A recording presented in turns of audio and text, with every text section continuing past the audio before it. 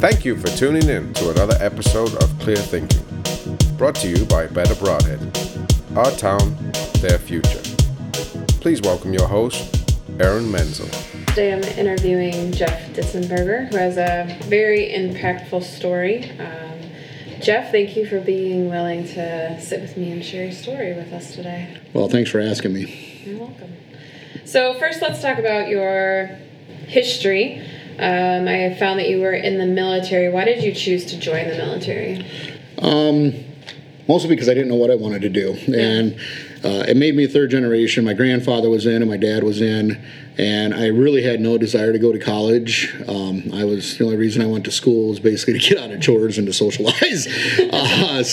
Which apparently I could have done that at college too. But and I wanted to get a skill, and I wanted to travel a little bit too while I was still young and get paid to do it. So that was my main reason, and I don't have any regrets of doing that. I'm proud to say that I'm a veteran, and but at the same time, it caused some of my problems. So what part of being in the military caused your problems later? Was it the substance use issues, or was it not dealing with mental health issues? Well, it was both. And I guess I want to just, for me, the only substance abuse I had was alcohol. Right. Luckily, I never got into any of the hardcore drugs. I mean, I've never even smoked marijuana my entire 48 years that I've been on Earth. But and not that I'm saying that that's a bad thing, but luckily that wasn't something I had to fight. And I know my friends that deal with drug addiction, it's a tough road to go. So I'm blessed that way at least. But there was some stuff that happened during the Gulf, and I didn't see near the stuff that a lot of our vets did that were pounding the sand and that kind of stuff. But there was some stuff that happened, and I think being away from home. I mean, I went from a town of 400 to boot camp, which was all kinds of people, and then I went to Philadelphia, which was way more kinds of people, and then I got into California, which was just like an entirely different country altogether. So I think there was, some shell shock there and stuff like that. And I'm not going to lie. I mean, in the military, granted the drinking age was 21, but, they kind of looked away at what your age was. I mean, you're in the military, the bars and stuff that we went to and whatnot were not overly concerned about carding if they saw that you had any indication that you were military. Even if you showed your military ID and showed that you were under 21, they didn't really care. So alcohol was accessible. And I, to be honest, I didn't drink much growing up. Occasionally after a long day of mowing hay, all of us would get a beer or something like that. But it wasn't like I was invited to all the parties or anything like that. So I really hadn't been exposed to it ahead of time. Being in such a small community, there was a lot of things I wasn't exposed to, and now I'm free, white, and 18, out and about, and not under mom and dad's rules anymore and stuff. So it became really accessible, and unfortunately, as I started to get into it more, then it became a real easy way that was my coping mechanism, and I hate to say that, but that's exactly what it was. Yeah, so when you left the military, did you immediately get into farming? Yeah, and I've been in farming basically my entire life. I mean, my whole family dairy farmed, and then when I came back, I got into an ag-related business, plus I helped a local farmer.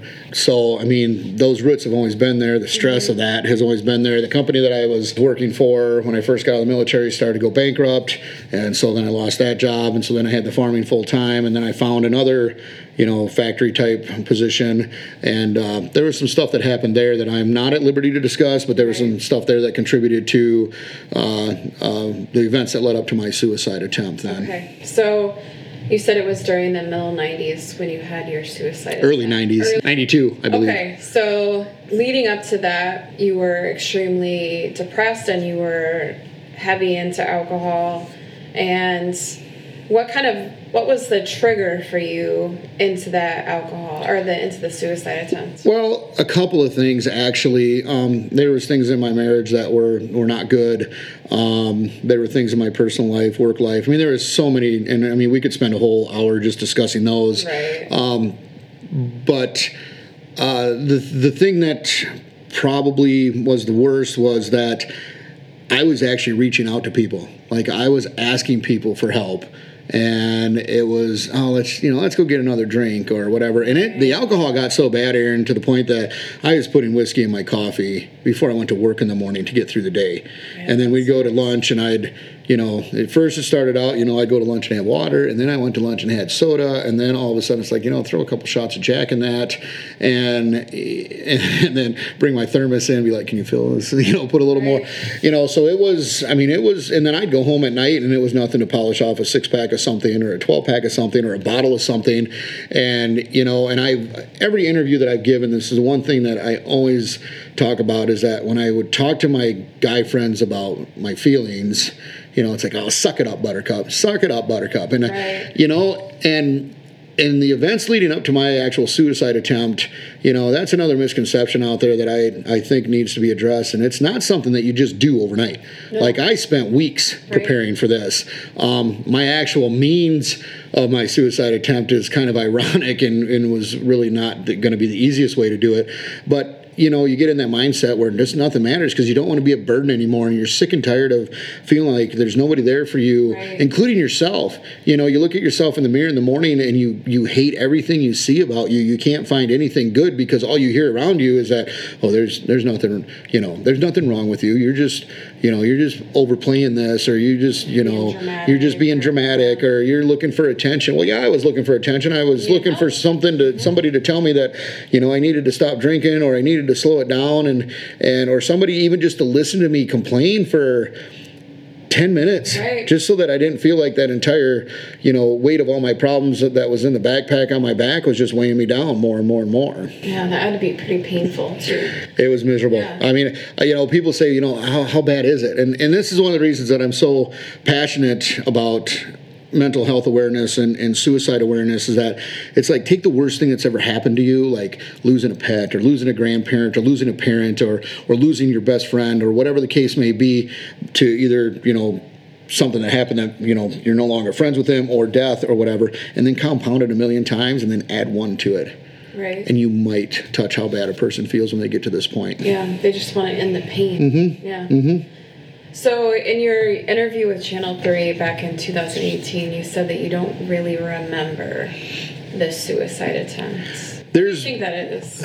I think our body is smart and miraculous enough that I think there's a coping mechanism within inside of us that, and like with post-traumatic stress, a lot of post-traumatic stress survivors, which I'm also one of those, there's that part that just kind of blocks that out because you don't, and like bits and pieces would come back to me. And it's funny you should mention that, and we kind of alluded to it earlier when we were talking before we actually started recording, is, when I did the HBO video, they wanted to go out to the site where my suicide attempt was. And I hadn't been there since that night. Did you remember anything when you were there? I tell you what, Aaron, the anxiety that went through me for that entire day. Like, when they told me they wanted to do that, I was like, yeah, no problem. I'm here to cooperate. And the more I thought about it, I was just like, there were times during the day when I think about it and I get short of breath. Ooh. And then when we went down there, I took my motorcycle, because my motorcycle is one of my sanctuaries. Like, nothing... I don't think about anything. Well, obviously, the driving laws and stuff. But I don't, like when I'm in my truck or a vehicle, normally, you might listen to the radio and you might get that little bit of a. When I'm on the bike, I'm free. Like a happy place. Like it is. It's my extreme happy place, because I can get on that thing by myself and there's no walls around me. There's the wind rushing through my hair. Luckily I have a windshield, otherwise I'd have bugs in my teeth because I smile so much when I'm on it. But anyways, so I'm taking my motorcycle down there because it was gorgeous that day, and I intentionally took a wrong turn. And I looked down and I was doing 65, and then I was doing 75, and then I was doing 85. And all I wanted to do was escape. All I wanted to do was lose the film crew and just escape. I'm like, they're not going to catch me in their mom minivan. No offense to the moms, but anyways. But the farther and quicker I went, all of a sudden it hit me. And it's like, you're kind of a selfish bastard right now. Because here I want to help people. I don't want people to feel as bad as I did. I don't want people to get into that mode that I was in. I don't want people to be abusive to their stepchild. I don't want people to lie to their spouses and their family and stuff. And here I am, the guy that's telling people, we can face this together. I'm running like a freaking chicken with my chickens don't have tails. Whatever between, with my tail feathers between my legs, no offense to the chickens out there, but it's just, and I stopped and I'm like, no, get it together. Right. And for the first time in my life, I said, you know what? Suck it up, Buttercup. It's time. And so anyways, I turned around and then I got the film crew to turn around. I'm like, I turned the wrong direction. They're like, yeah, and can you slow down just a little bit? And I was like, this is my freedom, I wasn't paying, just like I tell the Greene County Sheriff's Department personnel that have pulled me over in the past, I wasn't paying attention to the speedometer, which doesn't get you out of a ticket, by the way. So anyways, we went back there and we had a little time to set up. So it was weird too, Aaron, because there's no house there anymore. The house is gone that I burned down in my suicide attempt. There's weeds everywhere and stuff. And the first words out of my mouth when we started interviewing and we're on camera, and they actually used it, which surprised me. And I don't even think I knew we were recording, but myself and the producer are walking up, and I'm like, this is so surreal. Like, this is a place where I could have been remembered for dying by suicide. Right. And you're walking back. And I'm walking back, and that was the epiphany. Right. And I'm like, okay, dummy, here's your closure. Because I fight this all the time still. I mean, I'm very embarrassed to have a felony on my record. There were a lot of rumors out there, of what really happened. And then there's there's some legends now from it, And it's just, and you're not going to change people's opinions on that or what they think they've heard. I mean, well, you can some, but, that stuff gets back to me still now. And there's even times, 15 years later where I'd apply for a job or got a job and somebody would send an anonymous letter that, did you know that your employee is, got a felony and has arson on their record? Nothing else on there about what the circumstances. And luckily enough for me is that people, and I'm forward about it. I mean, every job interview I ever had, I'm like, this is a deal, right. Blah, blah, blah, blah, blah. And, it's never cost me a position. I think that's one of the things that it also helped me do is it also helped me realize that, it's okay to make mistakes. And there are people out there that care enough that they'll give you a second chance. I mean, when I was in jail, I didn't have a job or anything. And I had Rose Farm Service out of Darlington, Wisconsin, took a chance on me, and which launched my sales career after that. And I ended up doing sales and marketing for 20 plus years. Right. And so, I mean, and I'm a rose-colored glasses type person, glass half full to this point. I mean, I still have my days. I still have my days, and everybody does. But it's just, for me, there's that silver lining. Mm-hmm. Like, if I wouldn't have done it, would I be where I'm at type thing? So, right, and from everyone's experiences, if you use it in the right way, I think that you can be like that catalyst for change. Yep. Especially when you're genuine and your story is impactful. Right. I always compare it to Spider-Man getting bit by the spider. I mean, he could have been an evil spider, but he was a daddy long legs type spider, where he eats bugs and he just, hangs out in your house or whatever. But no, I mean, I think there's a lot to that. And I remember the day I went to jail, my grandfather, who was the biggest influence in my life ever, said to me, he goes, well, Sonny, he says, you can either use this as a learning experience and you can come out a better person, or you can keep blaming everybody else except for the person at fault, and then you can be a non-productive member of society. But if you want to be that non-productive member of society, I'm not sure our relationship will be the same. And that hurt. I bet. Like, I would have rather been hit by a freaking 2x4 repeatedly than to hear my grandfather and the disappointment in his voice with me, because I could do no wrong in that man's eyes, vice versa. Mm-hmm. And, I was the only grandchild for 10 years. So, I mean, I had that little, right. part and stuff like that. And, tough love isn't necessarily the worst thing in the world. I look at nowadays where we kind of coddle a little bit too much and stuff like that. That's my personal belief. But, I think sometimes you need to hear some of those hard words and, because you can still get help Aaron, for things that you do. But at the end of the day, it's still your choice. I mean, I chose to try to die by suicide. Mm-hmm. I chose to light that house on fire. I chose to commit a crime, regardless of what the circumstances were behind it. They were still choices that I made. Right. However, when I got out, I tried to make the choice to do better. I mean, I was bitter for a while, but I tried to make the choice to do better, and I fall once in a while and stuff. But again, everything in your life, except for maybe when you die, when the Lord is willing to do it, is a choice. I mean, you have full control of that, right. No matter what the situation is, and I truly believe that.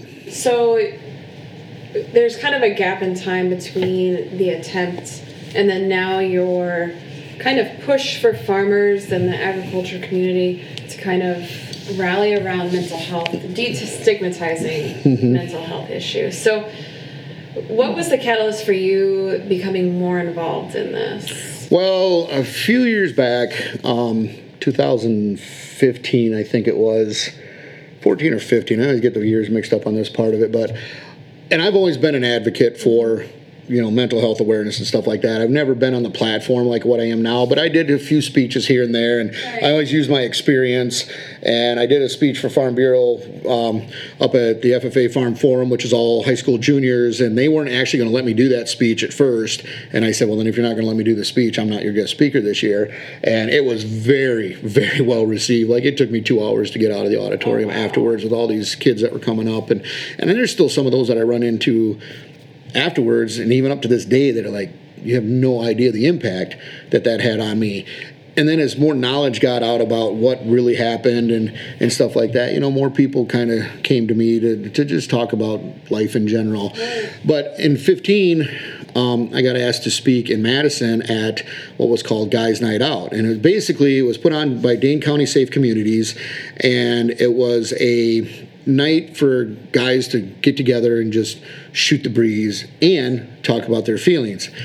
The funny thing that I love about this is that to this date, any speech I do, any warehouse, any workshop that I do, I always love it when there's a mix of men and women, because I'll be like, hey guys, I want you to repeat a word after me. Feelings. And it's like feelings. They don't want to say And then the women, it's like, gals, now you say it. And they're like, feelings, and the whole room echoes and reverberates, and you need to wait 10 minutes for it to come back down. And I'll be like, see, here's the cultural difference for one. Yes. Guys, it's not a bad word. It's a good F word. I mean, so then I'll be like, say it again, and it gets a little louder and gets a little louder. Well, when I went up to do this speech, and that's what we're going to kind of talk about, is feelings. Right. I got 10 or 15 minutes away, and I pulled all my paper, and I don't like to write speeches. I usually like to shoot it from my hip, but I had this written down, and I ripped it up, and I threw it, and we had stopped to grab a snack on the way up, and I threw it in the trash bag, and my uncle, who was with me, says, wasn't that your speech? And I'm like, yep. And he's like, what are you going to talk about? Not a clue. Not a clue. I'm not feeling it, though. I'm just not feeling it. So when I got up there, I did my introduction. I started talking about the military and stuff, and all of a sudden it hit me, and I started talking about how, and the ship that I was on is the second largest ship in the Navy. The only thing bigger than us was an aircraft carrier. And we were like a floating 7-Eleven /armament. We had all the ammunition, oil, and a lot of the food for the 7th Fleet. Okay. So, floating time bomb, but we could have a huge marshmallow weenie roast as we're burning up if we got attacked. But anyways, so I was talking about how when we came back into port, we couldn't do it on our own. We had to have a tugboat and push us into port. Yeah. Or if you go down a narrow passageway, you'd have to have a narrow waterway, you'd have to have a tugboat come. And I said, and the thing about this tugboat is that you called him, and he answered, and he came along, and you might hear his little toot-toot off to the side and see his little bit of smoke, but you couldn't, other than that, you couldn't see him, but you knew he was there, and you were comfortable, and you were just like, I don't have to do nothing, I just need to sit back here. And then he would push you very gently. This little bitty boat would just push you gently into port, and you'd get tied up, and you were safe at home, or they'd get you down these treacherous waters and stuff. And I said, you know what, this is like life. Like, everybody needs a little tugboat. I like so that you can. So then on the way home, there, and everybody was just like, it was cool. And there was women there. I'm not exactly sure why the women were at the guys' night out, but they were there. But anyways, like, so many people came up and talked to me afterwards. Yeah. And on the way home, then my best friend Scott Golaxon was with me. He went up that night with me too. And then my uncle and one of my uncle's friends. And I said to Scott, I want to start a nonprofit. He's like, you mean like other than farming? And I says, yeah. I says, I want to start a nonprofit, and I want it to be about mental health for men. I says, not that we have to be exclusive, but I want it to be more focused around that. And he goes, well, what are you thinking? And I says, I don't know, but I'm excited about this. I want something. Then I was like, and I wanted to involve my speech somehow tonight. And so making the trip back from Madison and stuff, we're talking and about that. And I think it was probably about 1:30 in the morning. I sent him a message or an email at that time. I don't even think we had messaging. And I go, dude, I want to start a nonprofit. I'm going to call it Tugs, based on a tugboat. And it's going to stand for talking, understanding, growing, and supporting, because even big ships need a little ship sometime. Oh, that's awesome. That gives me the chills. So he was, he answered me like at 10 the next day. He's like, why are you messaging me or emailing me at 1:30 in the morning? But anyways, and it wasn't quite that long. But he emailed me back, and he said, I think it's a great idea. And I says, it would be, he goes, what's your format, or what's your platform, or what are you thinking with this? I said, well, it would be almost like an Alcoholics Anonymous or a Narcotics Anonymous, where people can come in and they don't even have to say their name. They can sit in the back corner, and we'll have people tell their story up front that are willing to tell their story, and maybe we'll have an expert here and there and so on and so forth. But Joe is sitting in the back listening to Bob tell his story, and it hits him. And he goes up to Bob afterwards and he says, you know what? Your story isn't identical to mine, but it is so close. Like, I thought I was listening to you tell me about me. And they exchange phone numbers, they exchange emails, and then now you have your Tug. Exactly. And Scott's mine. Scott's my main Tug. I have some other ones too, but Scott is my main one. And what that Tug does is that Tug says to you, do you need me to listen? Do you need me to answer? Do you need me to rough you up? What do you need me to do? I mean, we kind of have a little bit of how we handle things, and sometimes your Tug gives you some tough love. It's like, okay, I need to go a little bit farther, but I don't want to be too close to that port. And the Tug's just like, we'll get you to move. Boom. And it works, because one of the things that I really struggled with before my suicide attempt is that I didn't really want to burden my family with my problems, because I already felt like a burden anyways. Right. And this is a person that knows you, but is still neutral, like is willing to tell you exactly what you need to hear that's going to change, not what you need to hear that's going to make you just feel better. Right. Exactly. And people will be like, well, there's 800 numbers out there, and there's other stuff. And I'm like, people that are at this point are not going to call a complete stranger. They're not going to dial an 800 number. They're not going to look through their phone for that. Scott's like speed dial number 3, I think, on my phone. Before my mom's number 1. I don't even know who number 2 is, but I know Scott's like 3 or 4. But it's an important, and all I have to do is push one button, and there it is. And not that the 800 numbers are bad, but like people that I talk to that I've either had the opportunity to help save from trying to die by suicide, or that have been super, super down or whatever, their mindset is that 800 number is going to send the guys with the white coats or the police department or something, and everybody's going to know about it, and that's not what they do. But at the same time, they also want to talk to somebody that they trust, but not that person that's going to, like sometimes within family dynamics, it can really mess things up. There's an emotional investment you have to hurdle over. So that's what Tugs was originally designed for. That's really amazing. I love that idea so much, and that analogy of the tugboat. Mm-hmm. So great. So do you have like an outreach to the farming community through Tugs, or is this mostly for people who are in crisis? Well, so it takes a long time to get a 501c3. Yeah. So what we've done is we've switched gears, and we're going to actually operate on. We've had small private meetings and stuff. A lot of people know about it. And then, of course, you get on HBO Vice News, and the entire world knows about it. Yeah. But until we get but then the attorney that helps me out is like, don't have a lot of meetings, because you're not really covered by any kind of insurance or anything like that. So we've got our articles in corporation and all that kind of stuff. So, but there's another avenue which we're looking at, but we have some other things that we still have to finish. But we've been basically operating for a couple years. It's been our own, those of us that are involved, it's been our own money. We haven't been able to do any fundraising because we're not in that nonprofit status yet for people.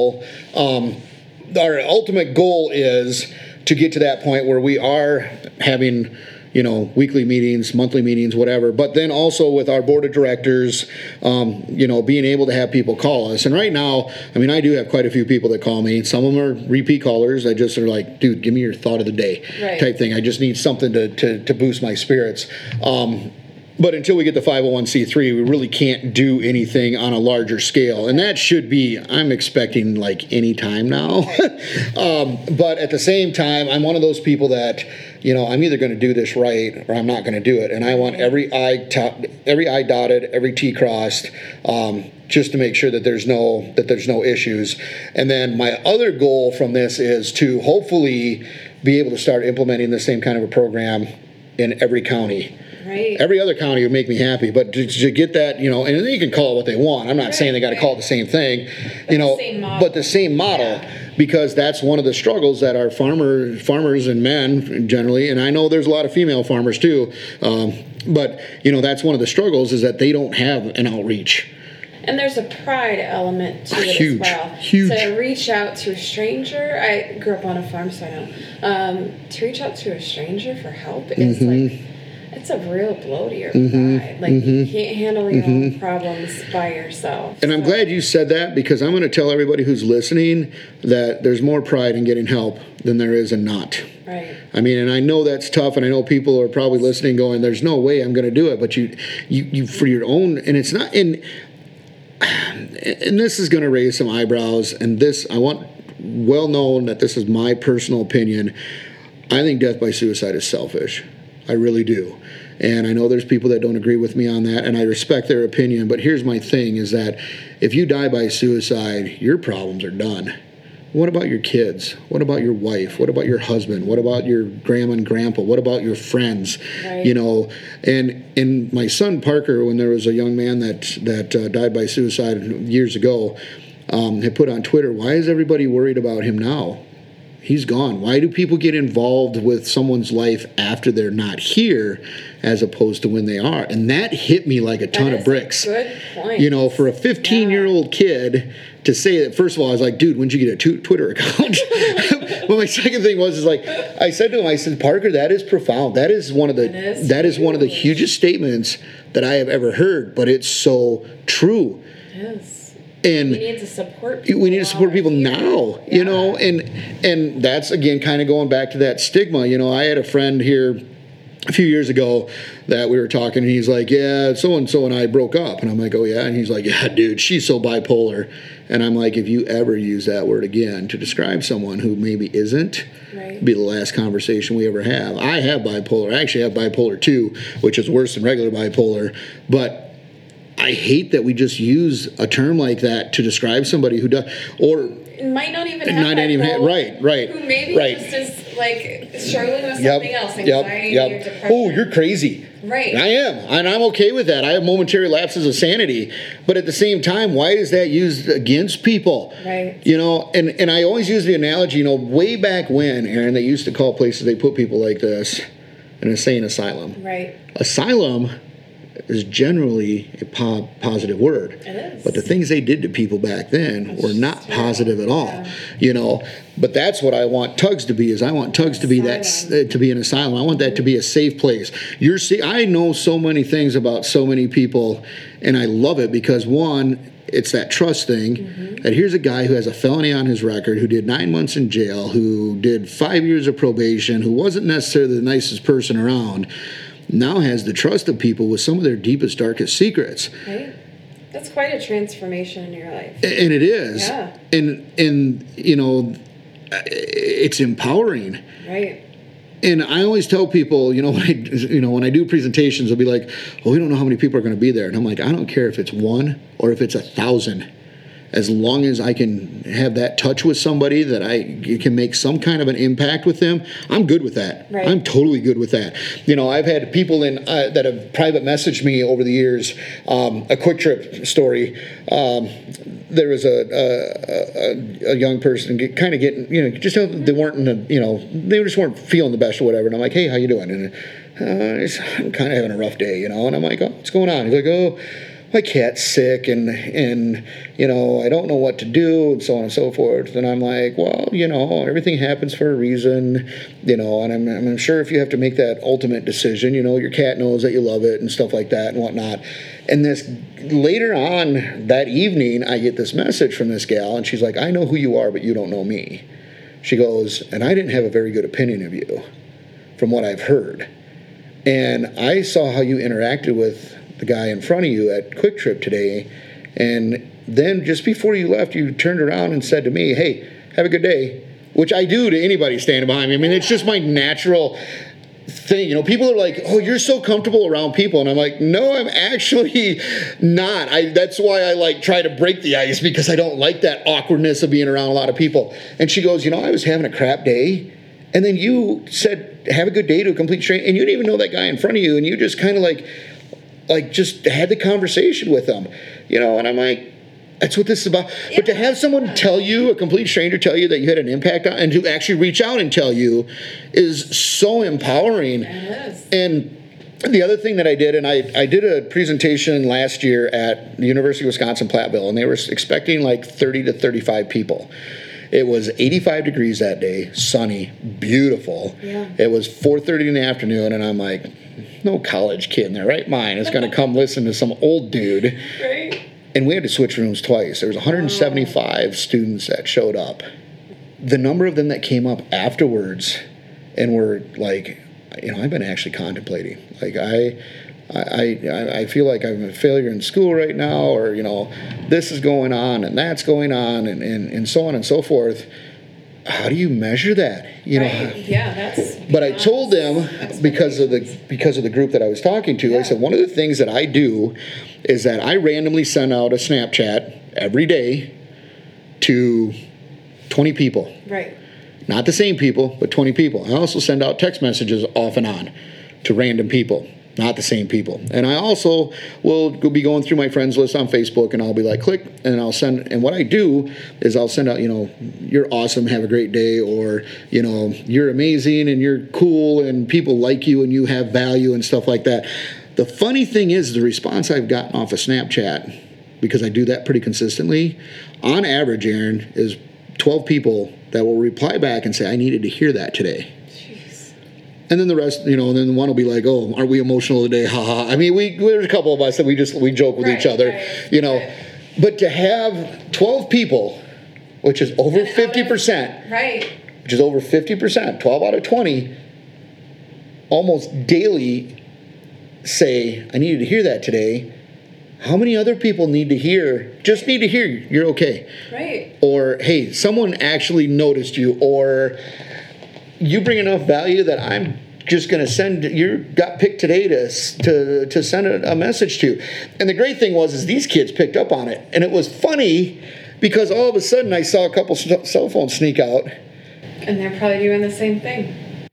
They realize how, not empty, but our society is so detached, I think, sometimes. That there's so many people who feel lonely and that they don't have connection. And just to hear that you have value, that's insane. And we hear enough negative stuff. I mean, people are like, why do we have so much bullying? Why do we have so much death by suicide? Why do we have so much depression? Look at your Facebook pages. Look at social media in general. It's just nasty sometimes. Yep. And people don't even know how to have a conversation anymore. Right. And a lot of times when we have conversations, we listen to answer instead of listening just to listen. Yes. We listen to respond. I think that's a huge thing. Really actively listening to someone to understand, first of all, using empathy to listen to that person, and they are going through something. Not just, like you said, preparing your answer when you're listening to someone. That's huge. Yeah. Social media, I think I've read in a couple different articles that it increases depression and feelings of isolation. So to have it being used for a positive way, that's awesome. And the thing is I'll see somebody that will, have something on Facebook, and a lot of people call it vague posting, but it'll be like, life sucks, or this, and I will message them, no matter if I'm close friends. I mean, I have 3,600 followers on Facebook. and I'll message him and be like, hey, you okay? Can you talk? Oh, I had a bad day at work, or you know, I screwed up with the wife, or I don't feel like I'm a good enough parent or whatever. Why do you feel that way? Right. You know, and then still engaging them is really important. Well, yeah, and then at the end of the conversation, it's like, you know, hey, thanks for just reaching out, and I do that because I truly believe in karma, and I truly believe in like some kind of a spiritual aura that brings that back. Right, like the good, positive things you put out there. Right, and then it's funny, like, there'll be days where I'm having kind of a rough day, and just out of the blue, an old friend will text me and be like, hey, Ditz, how's it going? And I'm like, it's funny you reached out to me today, you know? And, and some of them will even say, they're like, oh, we felt that. Like, we felt something. Yeah. You know, call it crazy if you want. I don't care. I think it's the coolest thing ever. Yeah. But it's just, you know... And the other side of that is, Aaron, if they're like, no, I'm fine, everything's good, whatnot, you still made the effort. Yeah, exactly. And that's, to me, that's in a day and age where we hardly talk to people anymore. Right. You know, people look at you oddly if you go into Walmart or Kmart, or well, I guess Kmart's not around anymore, Shopko, Quick Trip, a restaurant or whatever, and say, hey, how's it going? Right. Like, people really do. Do I know you? Right. Well, no. Do you want to? Yeah. You know, I mean, like if you wave at people in a car passing. Yeah. Yep. Yeah. That's worse than distracted driving in some cases. So. But yeah, there is a lack of human connection for sure in our society. I think people get distracted by devices, social media, all those things, and kind of forget that having a conversation is way more meaningful than an hour on your phone scanning through Facebook or Instagram or whatever. And it mentally helps you as well. Those real human connections. Yep. And then even like being a part of Tugs or being a part of an association or Optimist, whatever, those are really strengthen your mental health as well. So what besides Tugs, what's in your future? Are you... I thought I saw something that you were going to be working with the Farm Bureau on mental health and farmers. Yep. So I have the Ag Lead Summit is coming up, which is kind of a leadership program and stuff. I'm actually a guest speaker there, and I'm talking about it's okay to not be okay. I just did a presentation for Corn Soy Expo up in the Dells. And then I've taken the bull by the horns, and I want to have a Farmers Mental Health Day with Farm Bureau. And it's not going to be just open to Farm Bureau members. It's going to be open to anybody. But it's going to be kind of twofold. Not only do I want farmers to come in, hear that other people are having the same water pipes freeze that they are, but I also want to bring in the support professional side, where like your veterinarians and your insurance salespeople and your tractor repair people, salespeople, etc. Because in talking to them, which I'm still pretty well connected for as many years that I was in the business, is that their conversations right now aren't with the farmer on what do you want to, this is what we're going to trade for, piece of equipment for piece of equipment.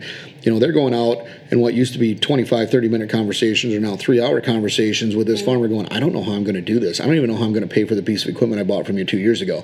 Right. And then that's twofold on that side of it, because the support person that's out there is listening to the farmers' challenges, but then has to go home at night and have their own challenges in regards to it, because a lot of us that were in sales or commission based, and if you don't meet quotas and you don't do this, you don't get bonuses, you might get money taken away, and it's a vicious cycle on that side of it. So that's what I want to do, and I'm super excited about that, but I'm also super excited because I got asked to do a comedy night. I do some stand-up comedy. Not that I just stand up and everybody starts laughing. That was a joke. But I one of the fundraisers we do here in Monroe is comedy night, and I really enjoyed that. Well, District 9, which would be up by Menominee, they asked me to come up and be their comedian for the night, and I'm kind of looking forward to that. But we're going to kind of mix some of the comedy also with the mental health side of it, and I use actually some of my own mental health challenges within my routine, and and not that mental health is funny, but mental health is life, and life is funny, right? And life is ironic, and life is worth living when you can see the better side of it, and you can see that someone else is having this same challenge, because not only do I have to deal with frozen water pipes as a farmer? And there's another farmer that has to deal with that, but I'm also dealing with mental health challenges, and that farmer's dealing with the exact same thing. Exactly. Or something close to it, or has a worker that, I told at one of the trainings I gave to support staff, I mentioned, I said, if there's any insurance agents in here, if you have any of your farmer clients that are coming in and talking about suicide clauses and upping their life insurance and so on and so forth, you need to go have a candid conversation with them, and you need to do that now. Right. And I got a phone call from an insurance agent 3 days later who said, I went out and talked to 4 of my clients that had actually had that conversation with me, and he said 3 of them were in the contemplating stages. Wow. And that makes me scared, because how many others are out there doing that, And the thing with the agricultural community too, Aaron, is that there's some circumstances that need to be looked at. So that's part of the reason why I'm trying to get more of these trainings set up. And if there's anybody out there listening, if you've got an organization that you'd want me to help with, and I have experts also that can come in and speak to it or whatever, please reach out and contact us, because we're very, very adamant about this. And if you're a non-farmer out there and you're listening to this and you're having these same thoughts, please reach out to whoever you need to reach out to. I don't want this just to be about agriculture, because suicide doesn't care if you're black, white, redhead, blonde, Asian, Mexican, a farmer, poor, rich, young, old. It's a vicious disease. It is. Well, thank you so much, Jeff. That was really powerful, and thank you for being so honest. And I actually have a couple of ideas for you. I'm on a mental health CHIPS committee. Chocolate? Chips. I wish. Doritos? Inhaling them the whole time we were having these meetings. But more like it's just a group of people, Monroe Clinic, UW Extension, all getting together. Like, how can we enrich the mental health capacity in Greene County? So maybe that's something that you... And I've actually seen some of the emails on that, because Human Services keeps me pretty well informed of what's going on. And there's like a mental health summit that Southwest CAP puts on. So, Rob Miles is the reason I'm still here. I mean, he was my actual therapist that I respected and listened to, and didn't feed me any bull crap, and didn't tell me he knew what I was feeling, and who was still out of Greene County Human Services. And so he's gotten me pretty heavily involved with this too. So my plate's kind of full right now, but it's good food. It's good stuff. Yeah. Well, thanks again. And our Better Broadhead meetings, if you ever wanted to join, or anyone listening wants to join, is the third Tuesday of the month at 405 East 9th Avenue at 5 p.m. And also check out our website, betterbroadhead.org, and we're on Facebook. And Jeff, you're on Facebook as well, right? Personally, I am. We haven't released. We haven't released the Tug's Facebook page yet, or the website.